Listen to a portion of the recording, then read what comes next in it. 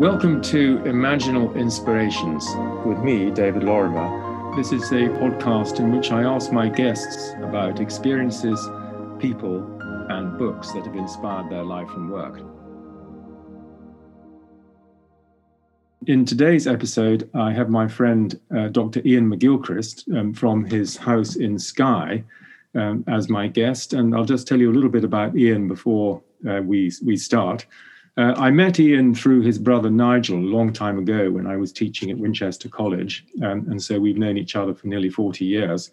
And at the time, Ian was a fellow of All Souls College, Oxford, and he was writing his first book, Against Criticism, which is a fascinating book on English literature.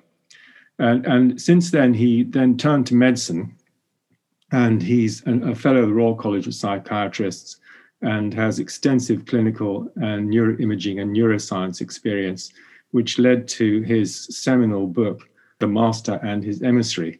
Ian is committed to the idea that mind and brain can be understood only by seeing them in the broadest possible context, that of our whole physical and spiritual existence, and of the wider human culture in which they arise, and the culture which helps to mold and is in turn molded by our minds and brains. This thought is reflected in his book and also in the book he's just finished called The Matter of Things, which we hope will come out in the not too distant future. So Ian, it's a real pleasure to have you on Imaginal Inspirations. And I'd like first to ask you if there was a shaping moment in your choice of work, and perhaps also in relation to literature, as well as your change of course into medicine. Yes, I went into literature, so to speak, by accident. I had to sit the Oxford entrance exam in some school subject, and I wanted to do theology and philosophy, which weren't school subjects. So I sat it in English, and when I went for my viva, they said, "You can't do theology and philosophy. It's not an honours degree." In those days, it wasn't an honours degree. And they said, "You must do an honours degree. You're good at English. Come and do it." So I did. And in the course of that, there was certainly an inspirational moment, which was that I had a supervisor for my what I thought at that stage would be my thesis, and she was Rachel Trickett, who was the principal of St. Hugh's College. And I went one evening when we were talking about the caesura in Goldsmith, and there are more fascinating topics. And she said something about the movement of Wordsworth's verse. And she said, let me read you the opening 110 lines or whatever it is of Tintern Abbey. And I almost said to her, look, this was an hour. We've talked for 2 hours, because when we got going, we kind of did. And it's nearly supper time. And I know that poem very well. Unfortunately, I didn't. I just sort of sat and listened. And I thought, I have never heard this poem before. And it completely changed my life. It was the closest thing to an epiphany that I had. I remember walking down the Woodstock Road back to college, and, it really was, the world was transfigured and my feet hardly seemed to touch the ground. So that was a very definite moment. After a while, I realized that I didn't want to carry on my career teaching English, not because I didn't enjoy the literature, because I thought there was something wrong with what we were doing to it. And that eventuated in the book Against Criticism that you mentioned. But also I felt that there was something about the way in which we disembodied it. And at that time, I was reading Oliver Sacks's Awakenings, which had just come out. And I thought, my goodness, here is somebody who has some very illuminating things to say about the relationship between mind and body, far more interesting than the philosophers in the seminars that I went to, who were all just too disembodied in their approach.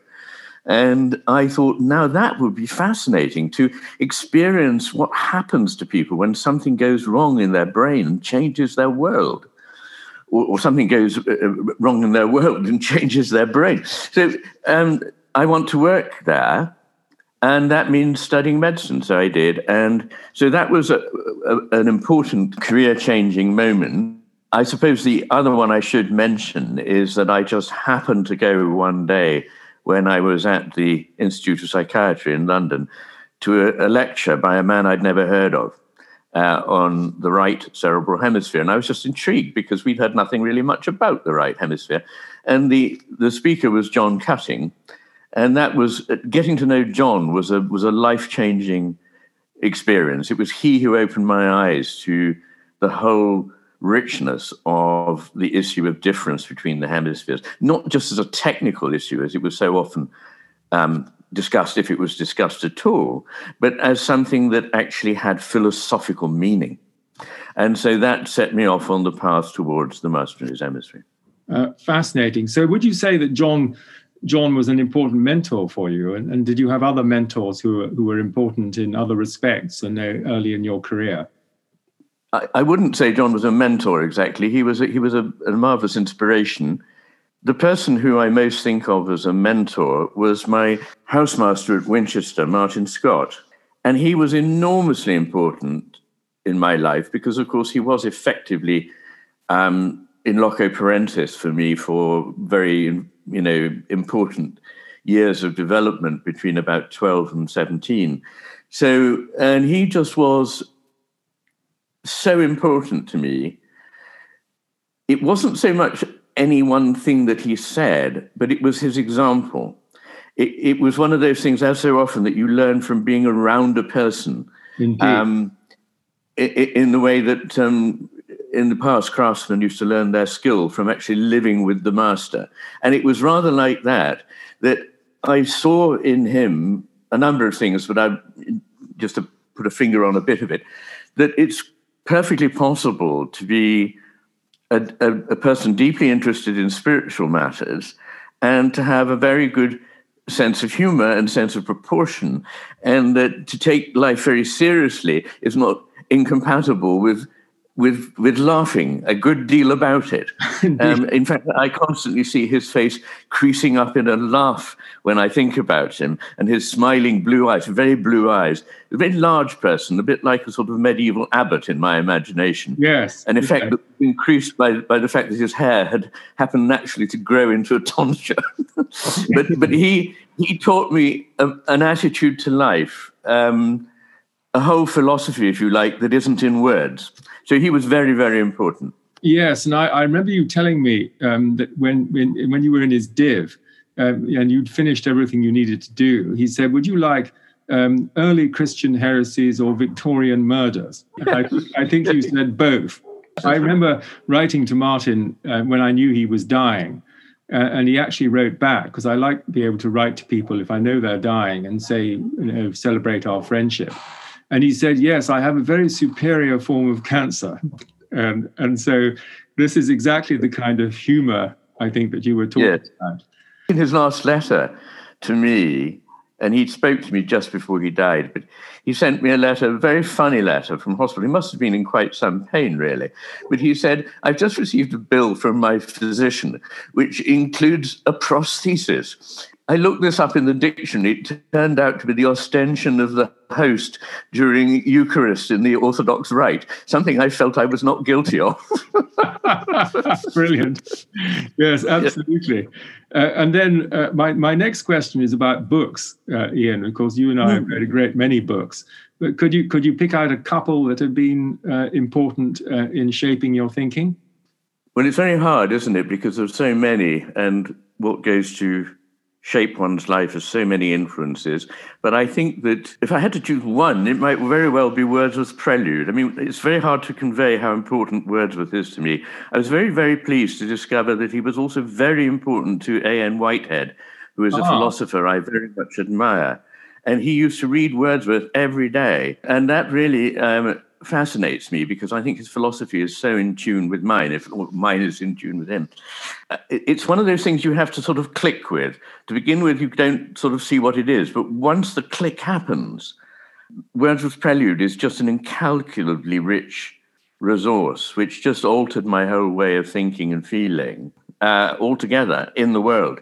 And I think another important book for me was reading Alan Watts's Tao, the Watercourse Way. It introduced me really to a whole vision of thinking about the world, which I have never lost.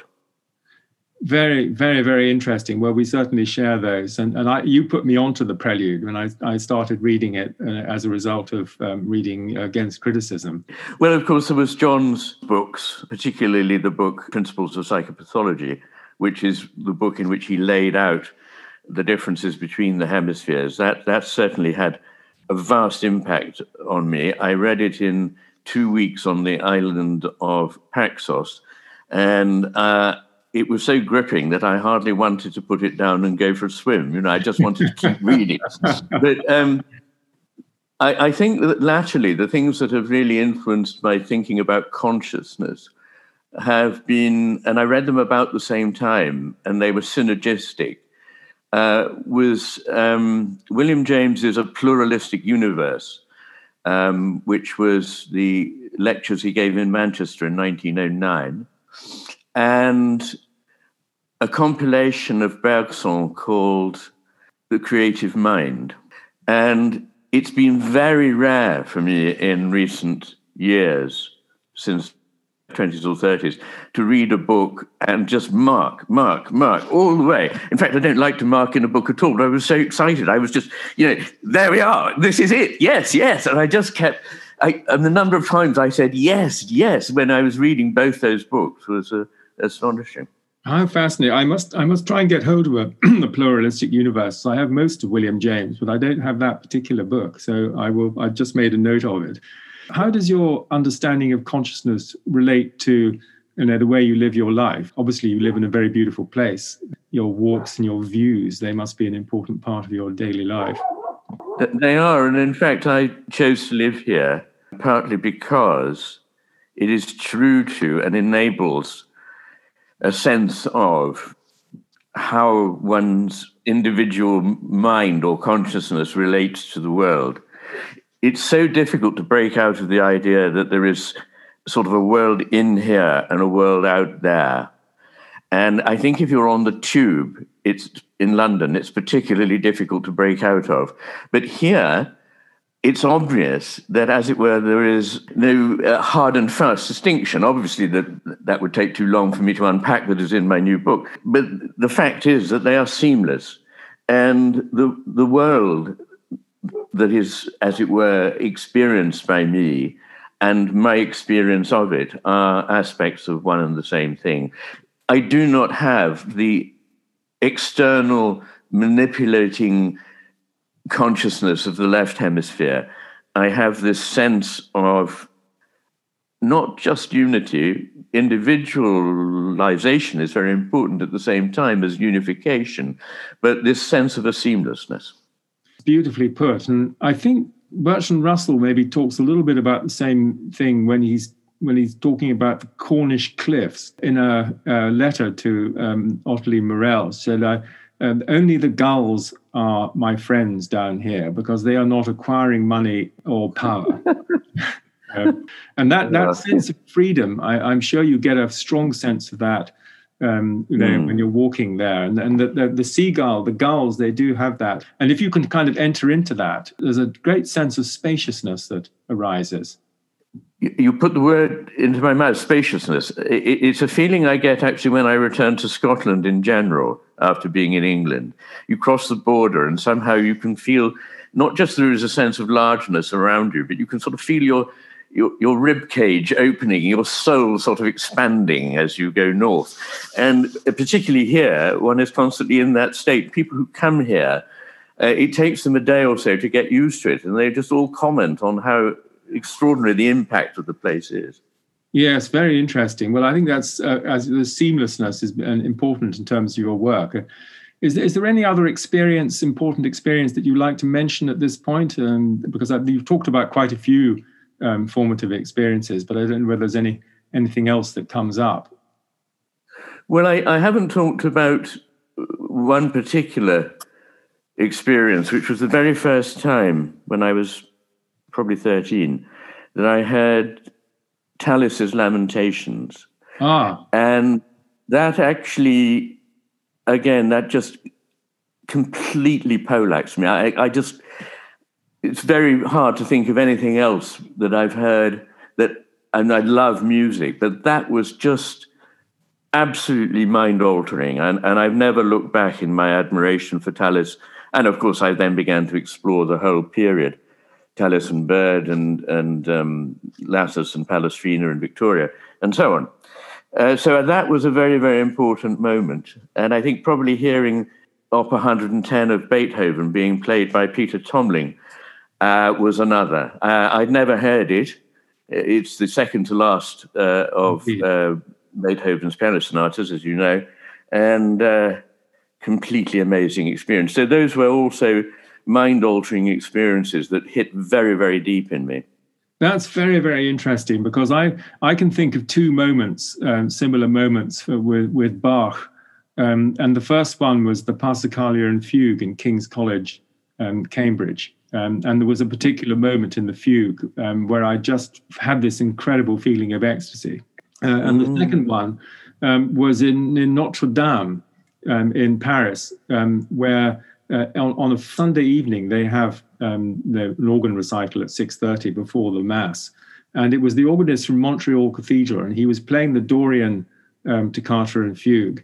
During the fugue, I was just in that state that you described. It's quite extraordinary. It's a transporté, as the French would say.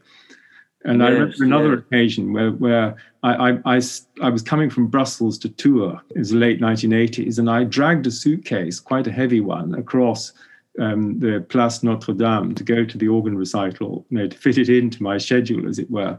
And there was little notes saying, "Les grands orgues sont en panne." The great organ is not working this evening, which is a very disappointing moment. So music is very important. It's T.S. Eliot, becoming the music as long as the music lasts. So just coming towards the end, is there a proverb or maxim that's is very important to you in terms of how you live and how you understand life? Well, yes. There are a couple of Zen sayings that at first don't sound very exciting, but to me are terribly important. One is, yes, but. and the other that goes with it is, not always so. And these gel with something else which I knew from my teens, but never appreciated at the time. In fact, I thought it was very boring and anti-life, which was the famous words of wisdom that were inscribed on the temple at Delphi. Meden agan, moderation in all things, nothing in excess. And to a teenager, that just sounds like, how boring. But as I got older, and particularly in the mess we're in at the moment, with strident voices simplifying vastly complex issues about how a society should work, all these things, I want to say to them, we've gone too far. There's another side to everything. Every good has a dark angel. Every misery has a light in it, and we ought to be more able to say yes, but. Very good, and nuanced as always. And Ian, if you were looking back on your younger self, is there anything that you would advise your younger self from the point you've got to now? Yes. Don't take yourself so seriously, and have more confidence. I was a slightly monkish young man, and I sort of missed gathering rosebuds. Well, I may have been able to do so. And I think that, to have had more confidence as a young man would have been very helpful. And I don't know why I don't have much confidence, because my parents were very supportive.